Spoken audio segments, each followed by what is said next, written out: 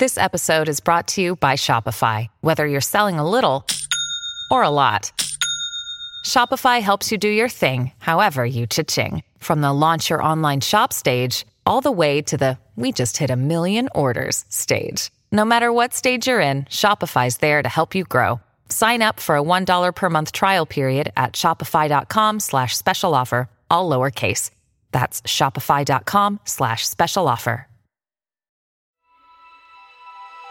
Coming up on 5 Minute News. US bombs facilities in Syria used by Iran-backed militia. House votes to expand legal safeguards for LGBTQ people.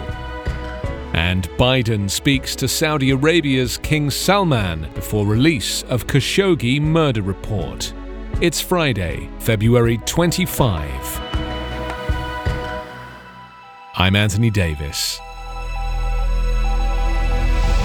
The United States launched airstrikes in Syria on Thursday, targeting facilities near the Iraqi border used by Iranian-backed militia groups. The Pentagon said the strikes were retaliation for a rocket attack in Iraq earlier this month that killed one civilian contractor and wounded a U.S. service member and other coalition troops.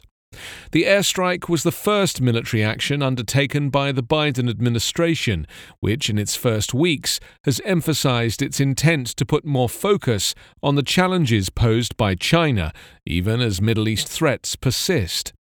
Biden's decision to attack Syria did not appear to signal an intention to widen U.S. military involvement in the region, but rather to demonstrate a will to defend U.S. troops in Iraq. Earlier, the Pentagon spokesman, John Kirby, said the U.S. action was a proportionate military response taken together with diplomatic measures, including consultation with coalition partners. The operation sends an unambiguous message. President Biden will act to protect American and coalition personnel, Kirby said.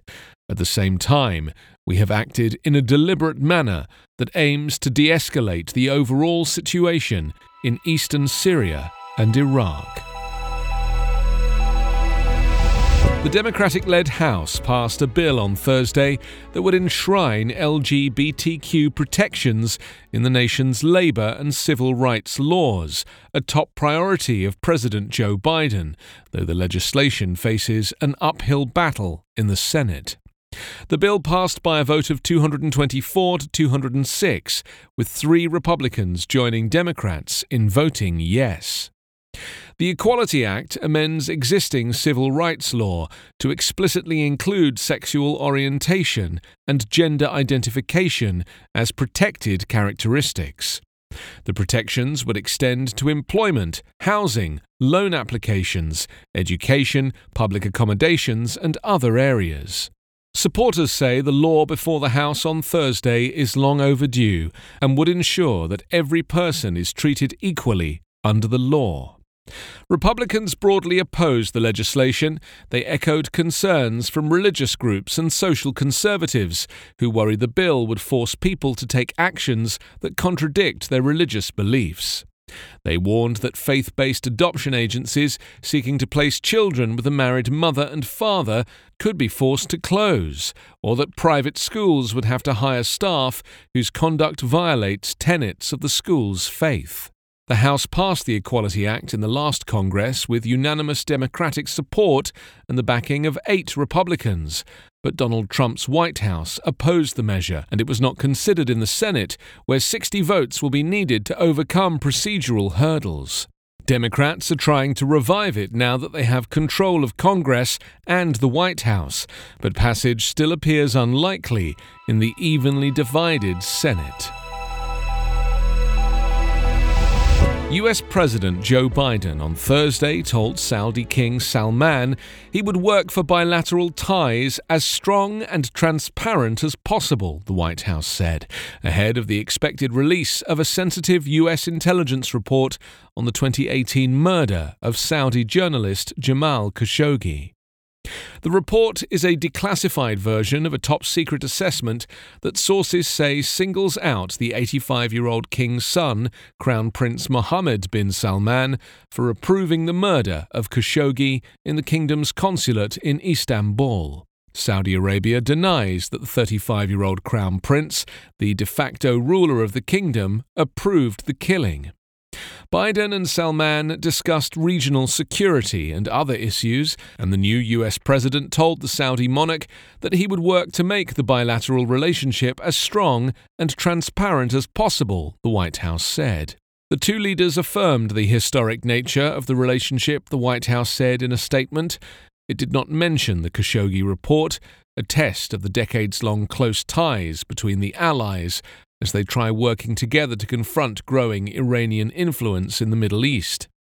A Saudi news agency statement, which did not mention the Khashoggi report either, said the leaders reviewed destabilizing Iranian regional activities, the US commitment to defend Saudi Arabia against such threats, and an assurance from Biden not to allow Iran to possess nuclear weapons. You can subscribe to 5 Minute News on YouTube with your preferred podcast app. Ask your smart speaker or enable 5 Minute News as your Amazon Alexa flash briefing skill. Subscribe, rate and review online at 5minute.news. 5 Minute News is an evergreen podcast covering politics, inequality, health and climate, delivering independent, unbiased and essential world news. Daily. Hello everyone, my name is Tom Kearns and I host the Anglo-Saxon England podcast, where I cover the history and culture of England from the departure of the Romans in the 5th century to the Norman conquest in 1066. So far we've surveyed the collapse of Roman rule in Britain, the migration of the Anglo-Saxons, and the history of Northumbria from its beginnings in the mists of legend to its destruction at the hands of Viking raiders in the 9th century. I hope you'll come and give it a go.